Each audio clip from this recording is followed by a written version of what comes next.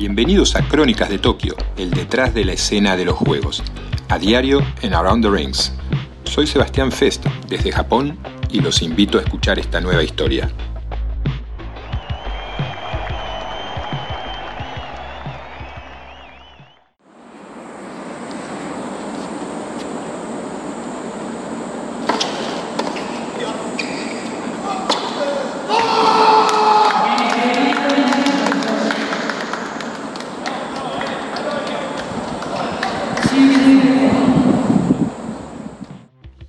Hola desde Tokio.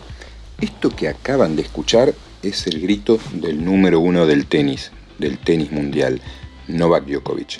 Y tiene razones para gritar este grito. Fue al pasar los cuartos de final del dobles mixtos, está también en los cuartos de final del single masculino, y Djokovic tiene razones para exteriorizar ese ánimo, porque le están yendo muy bien las cosas. Primero, porque está buscando el Golden Slam, que es ganar los 4 grandes torneos del tenis, más la medalla ahora en los Juegos Olímpicos, y está en muy buen camino, y esto no lo ha logrado nadie. Recordemos, eso sí, que el tenis es olímpico oficial recién desde Seúl 88, o sea, hubo muchas décadas después de que el tenis se fumara el programa olímpico, el que estuvo a principios de la era moderna. Hubo muchas décadas, decía, en las que el Golden Slam no era posible porque no existía como chance.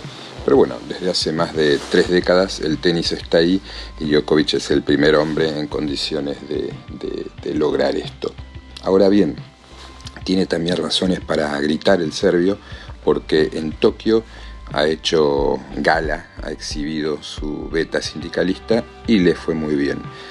Y esa beta sindicalista Djokovic es muy acentuada. Recordemos que creó hace unos meses la PTPA, la Professional Tennis Player Association, con la que busca elevar el poder de los jugadores y contrarrestar tanto el de la ATP como el de la ITF y el de los grandes torneos. Y esto que ha sido visto con entre preocupación y molestia por los actuales poderes del tenis, a Djokovic le reditúa muy bien el circuito. Y aunque no sea específicamente un tema de PTPA hoy, le están saliendo bien las cosas en ese sentido también en Tokio, porque logró torcerle el brazo a los organizadores del tenis olímpico. ¿En qué sentido?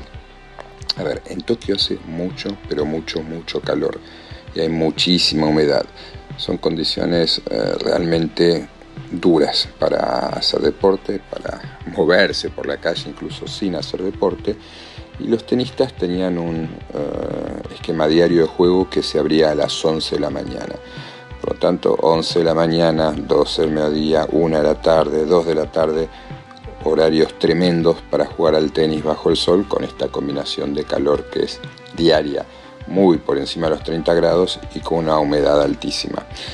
Como decía Djokovic, tras pasar los cuartos de final, ha vivido condiciones climáticas de este tipo en Nueva York, en Melbourne, en Miami, pero dice, son 1 o 2 días, no es todo el tiempo, no son todos los días seguidos. Aquí sí, son las peores condiciones para jugar al tenis que haya visto en mi vida, y hace ya 20 años que me dedico a esto. Contundente. Bueno, ¿qué hizo Djokovic?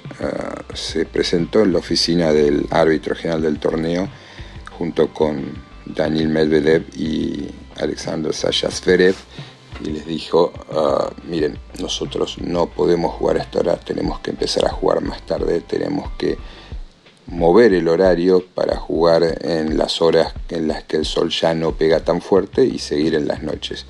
Conclusión, ¿qué sucedió?